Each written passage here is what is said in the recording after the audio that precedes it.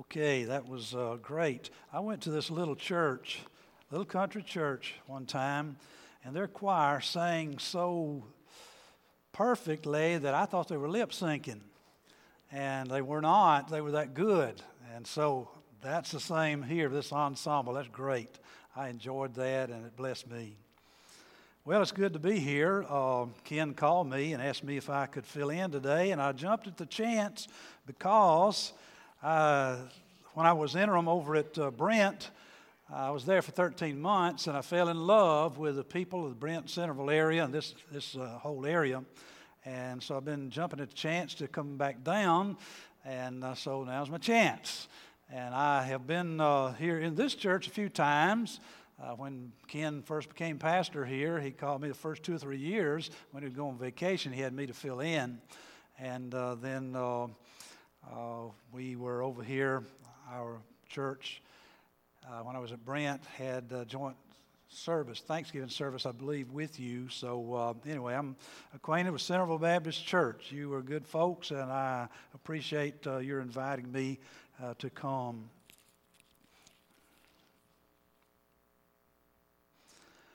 I guess last Sunday, being the Memorial Day weekend, you had a Memorial Day message, and we're thinking along those lines. And I was in another church preaching, and I had a Memorial Day message. And so I'm going to preach that again to you today because I think it is so important. And I would like to bring out some things that I think everybody needs to understand. So first of all, let's go to the Lord in prayer. Dear Lord, I thank you for everything you do for us. I thank you for people who will give of themselves, use their talent to help us to worship. And I pray that you would always help us to focus on you and give you praise and honor and everything in our life, not just our singing, not just our worship, but every day. And we thank you for this time that we have together, meet here in this public place. A lot of places in the world, they cannot do that, but we can. I pray that we'll always have this freedom. And I thank you for those who have made it possible for us to live in a free country. And we thank you for your word. I pray that we'd pay attention to it now and help us to understand it and to build our life around what you say. In Jesus' name, amen. I imagine some of you remember the movie My Girl. I watched that movie. I thoroughly enjoyed it. It's about an 11-year-old girl named Veda, and she had a best friend who was 11 years old, Thomas J. And in one scene, they are sitting under a tree, and they get around to the subject of kissing. And Veda asked Thomas J., have you ever kissed anybody? Thomas J. said, I don't even know how. And so they decided to practice. So they practice on their arms. And they do that for a while, and then they decide to kiss each other. And they do. And then there's this awkward silence. And Veda says, Thomas J., say something. And then more silence. She says, say something now. And Thomas J. stands up and says, I pledge allegiance to the flag of the United States of America. And so they both go throughout the whole pledge. Now, I'm glad I saw that movie and witnessed that scene because there are times when I don't know what to say. So I always have something to fall back on now. I can say the Pledge of Allegiance. Now, I do have something to say today. And I want us to think about this question in light of the great sacrifices that have been made for our freedom. How then should we live? And there's a person 2,000 years ago who answered that question, and I would like for us to look at his answer because I think it's still a pretty good answer today. And it's in Hebrews 11. The writer of Hebrews, some people think it was Paul, others think it was somebody else. We don't really know, but whoever wrote it had some things to say about this. Now, you'll notice that Hebrews, the 11th chapter, is about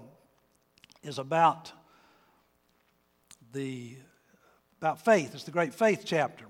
And it starts with a definition of faith. Now, faith is the substance of things hoped for, the evidence of things not seen. And then it goes through a list of people who are great examples of faith. There's Abel, there's Enoch, then there's Noah, there's Abraham, there's Sarah.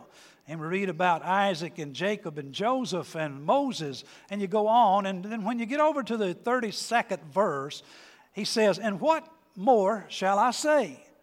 For the time would fail me to tell of Gideon and Barak and Samson and Jephthah, also of David and Samuel and the prophets, who through faith subdued kingdoms, worked righteousness, obtained promises, stopped the mouths of lions, quenched the violence of fire, escaped the edge of the sword. Out of weakness were made strong, became valiant in battle, turned to flight the armies of the aliens. Women received their dead raised to life again." And so far, everything's on the upbeat, and you think about these people who went out and fought these battles and won these great victories and came home to ticker tape parades, and everything's fine. But then the mood changes here in the middle of verse 35, and he starts it with this word others. Others were tortured, not accepting deliverance, that they might obtain a better resurrection. Still others had trial of mockings and scourgings, yes, and of chains and imprisonment. They were stoned, they were sawn in two, were tempted, were slain with a sword. They wandered about in sheepskins and goatskins, being destitute, afflicted, tormented, of whom the world was not worthy. They wandered in deserts and mountains and dens and caves of the earth. These are the others. Last Memorial Day, I wrote an article for the Northport Gazette, and I think it's appropriate to read it to you. Little boys playing in the yard grow up to be big boys going off to war. The school bell at the old Northport Elementary School rang, and I headed home, falling in with Donald White as we made our way down the street, the short distance to his home on Main Avenue. When we got there, I stayed a while doing what little boys love to do, play and play and play. I forget if the game was cops and robbers or cowboys and Indians or something else. I just remember having a good time with a walk-home buddy. Donald White was a likable and friendly guy. He was a favorite of many of his fellow students and all of his teachers. Being a few grades ahead of Don, I rarely saw him once I moved to high school. Time passed and we grew up, both graduating from Tuscaloosa County High School. Then one day I picked up my newspaper only to see that Donald White had lost his life in Vietnam. My mind went back to those days of carefree living when we'd walk home together and play in his front yard. Life is filled with things we can't predict and don't understand. As a boy, I remember listening to one of my favorite songs, Que Sera, Sera. And I guess the reason I liked it so much was because I was asking the same questions as the singer. What will I be? Will I be handsome? Will I be rich? What lies ahead? Will we have rainbows day after day? The answer, Que Sera, Sera. Whatever will be. The future's not ours to see. Que Sera, Sera. Probably every child has questions of that sort. When you're young, you want to know what kind of life is ahead of you. What will I be like? What will I do for a living? Whom will I marry? How many children will I have? Where will I live? These questions have been answered for me. They were never answered for Donald and the more than 58,000 who went off to Vietnam and never came back. As I said, Don was a congenial fella. He made friends easily. I can only imagine with his personality and abilities what all he could have accomplished. I think those accomplishments would have been considerable. Yes, little boys playing in the yard grow up to be young men going off to war. And those who don't owe a tremendous debt to those who do. Thank you, Donald White, for giving your life to fight for your country and secure freedom for people at home and a world away. You did us proud. I will try hard not to squander this precious gift bequeathed to us by such a great sacrifice. And that's the question we're dealing with here. How do we do that? In light of the great sacrifices that have been made for our freedom, how then should we live?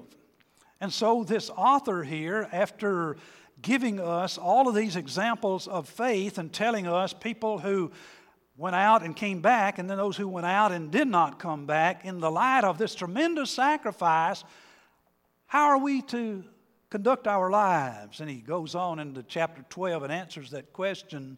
Therefore, we also, since we are surrounded by so great a cloud of witnesses, let us lay aside every weight and the sin which so easily ensnares us, and let us run with endurance the race that is set before us, looking unto Jesus, the author and finisher of our faith, who for the joy that was set before him endured the cross, despising the shame, and has sat down at the right hand of the throne of God.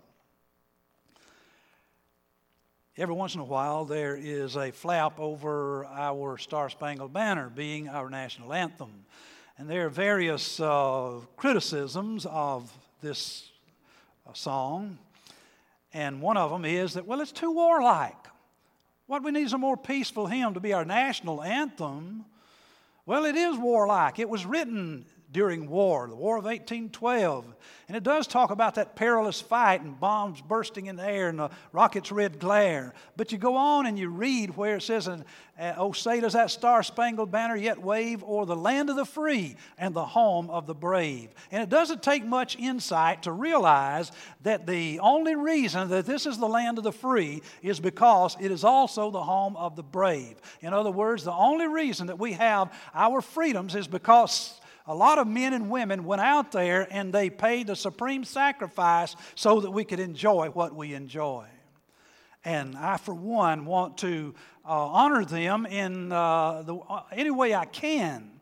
And so not just recognize them at a Memorial Day service, but to conduct my life in a certain way all the time, so that they will not have died in vain. So what does he say here in these 3 verses? First of all, living in the light of the great sacrifice that's been made for us, how then should we live? First of all, remember the others. Remember the others. That's what he has done here in the 11th chapter.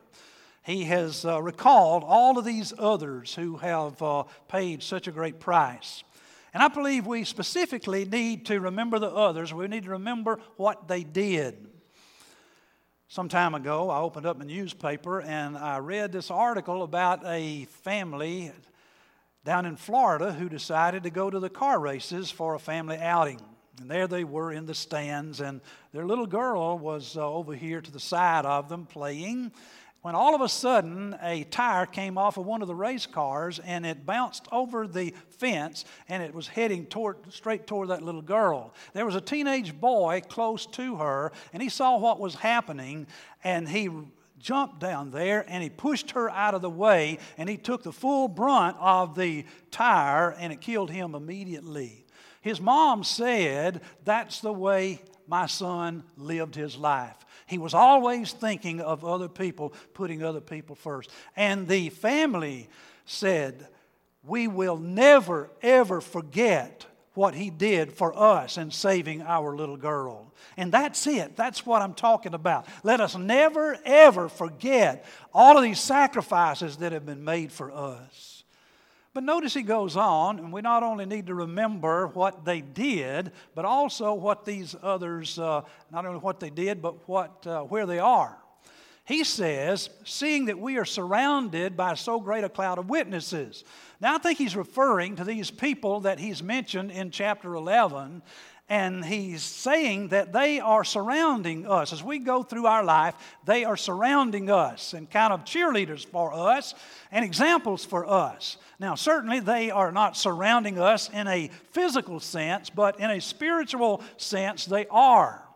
And so we feed off of that, and we realize, okay, somebody's gone down this path before. Somebody has trod a rougher road than I have. And so whatever I'm dealing with, I can manage. I can get through it because of the others. So we need to remember the others. That's the first thing.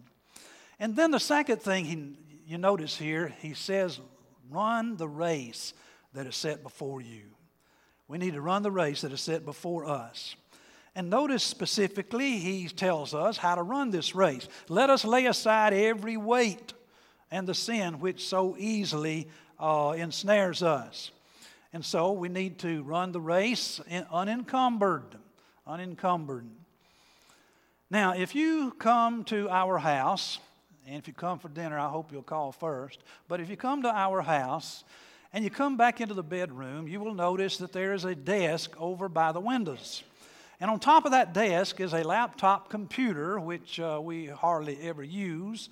And that's the reason that you will also see books stacked on top of that computer. And to the side of that computer, there's another stack of books. And then on the floor next to that desk, there's another stack of books. It is an ugly sight.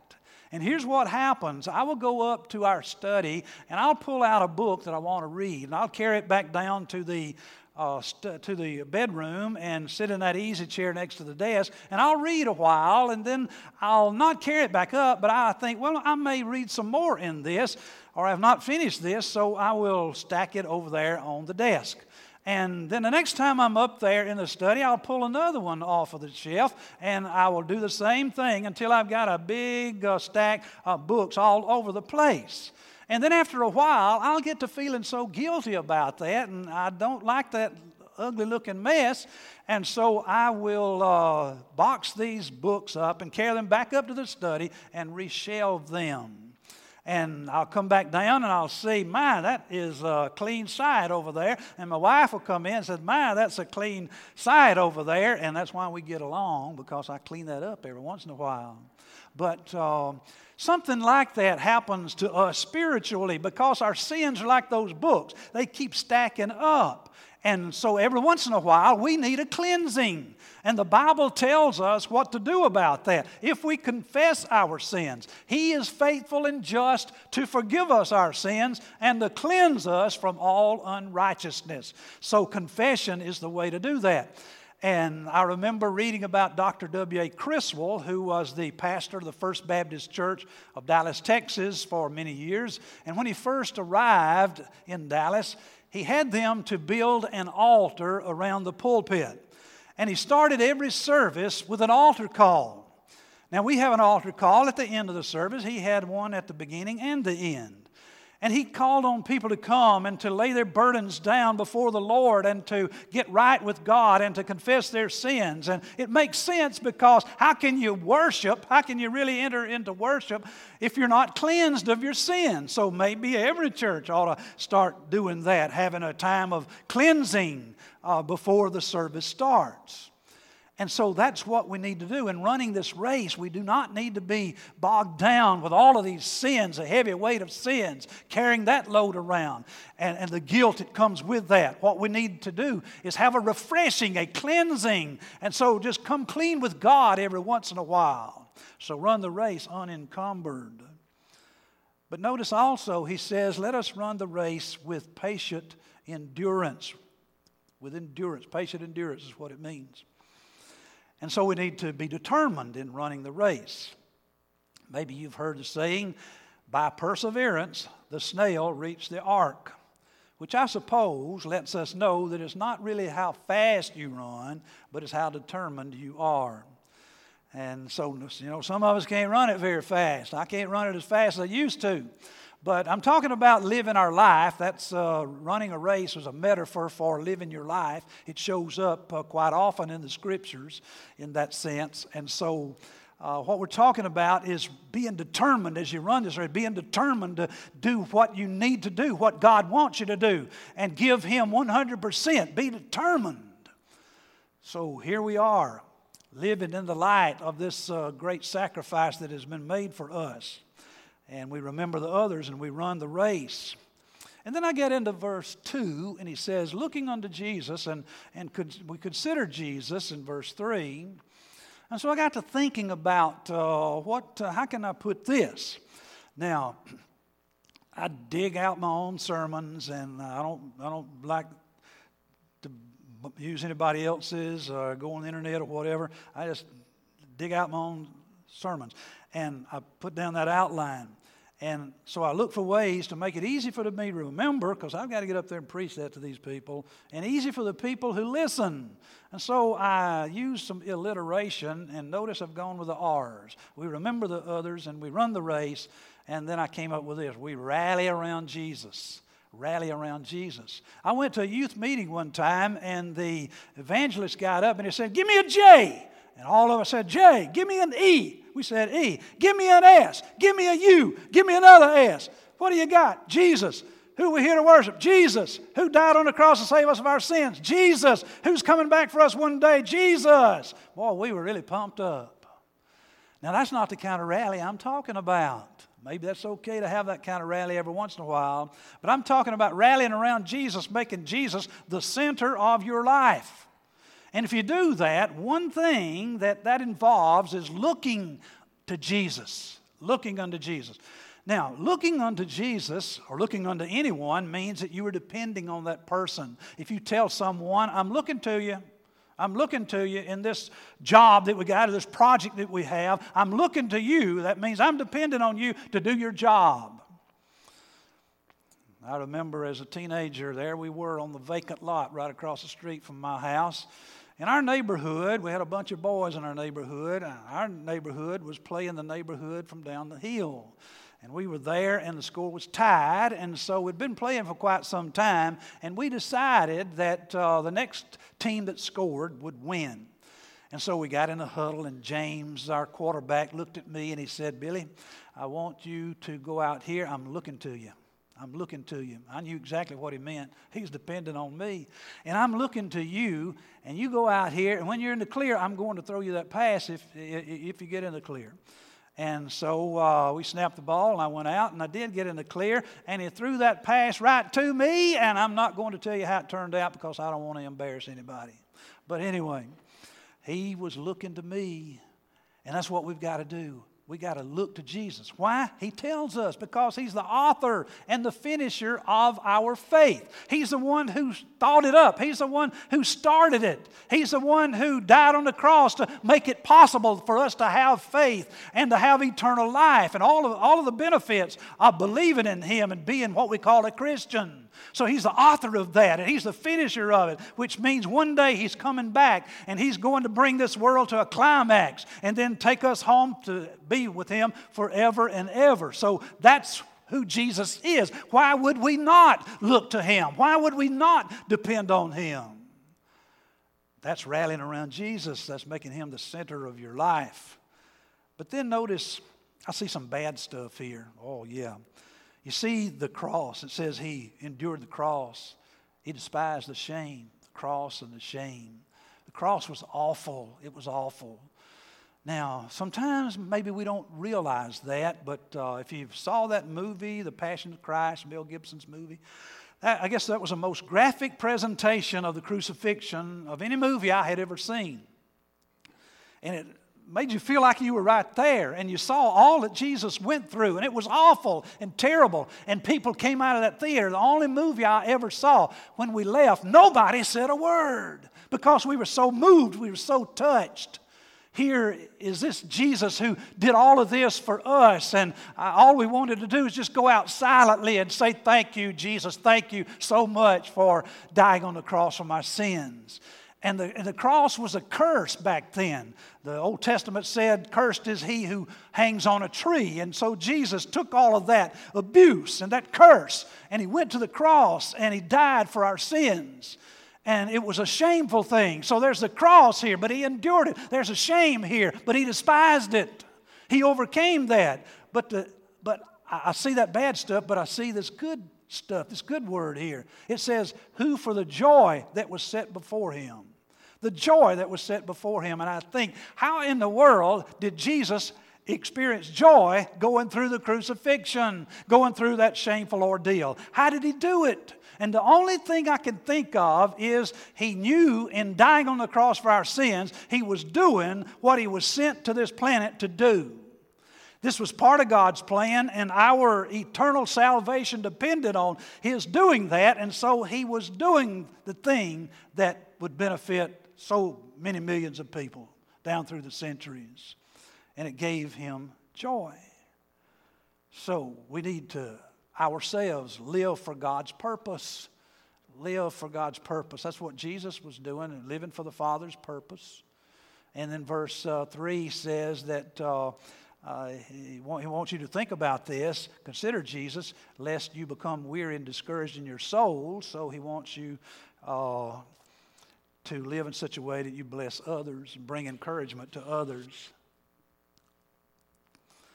Margaret and I went to one of these sing-spirations they used to have in Birmingham. Remember these great big singings, and we would sing congregational songs, and we'd hear the great singers of the day. And I remember one guy, he came out first, and he sang "How Great Thou Art." He was Jerome Hines, who was a bass opera singer with a New York Metropolitan Opera. And, I didn't think of myself as liking opera, but I loved that guy's song. I mean, his voice just boomed everywhere, reverberated all over that vast building, and you felt like you were in the presence of God. I mean, this guy had a gift. He touched all of us as he sang, "How great thou art." And then sometime later, I was in the dentist office, and you know what you do in the dentist office or doctor's office. You kill time. And I saw a magazine there that had Jerome Hines on the cover and an article about him inside. So I turned over there and I read a little bit about this man. And I found out, he is a Christian. Of course, I knew that from his Singspiration. But he said that before every performance, not just a religious performance, not just in church, but every performance, he offers it to God before he goes on stage. He said, "I believe that God has given me this voice, and I want to use it first of all and foremost to honor God who gave it to me. And then I want to go out there and sing and bless people." And he said, "And when I sing, I feel the pleasure of God." And what I want to say to you is, if you will find out, if you will discover what God put you on this planet to do and give yourself 100% wholeheartedly to doing that, you will experience the pleasure of God. Now, for different people, it's different things, but figure it out. It may take you some time, and your church helps in that, but figure out, why did God put me here? What does He want me to do? And then go all out for it, and then just see where it gets you and see how God blesses you and those around you. We're talking about remembering the others and running the race and rallying around Jesus, making Jesus the center of your life. That answers our question. In light of the great sacrifices that have been made for our freedom, how then should we live? This is how we should live. Let us pray. Dear Lord, I thank you for dying on the cross. I thank you for the forgiveness of sins.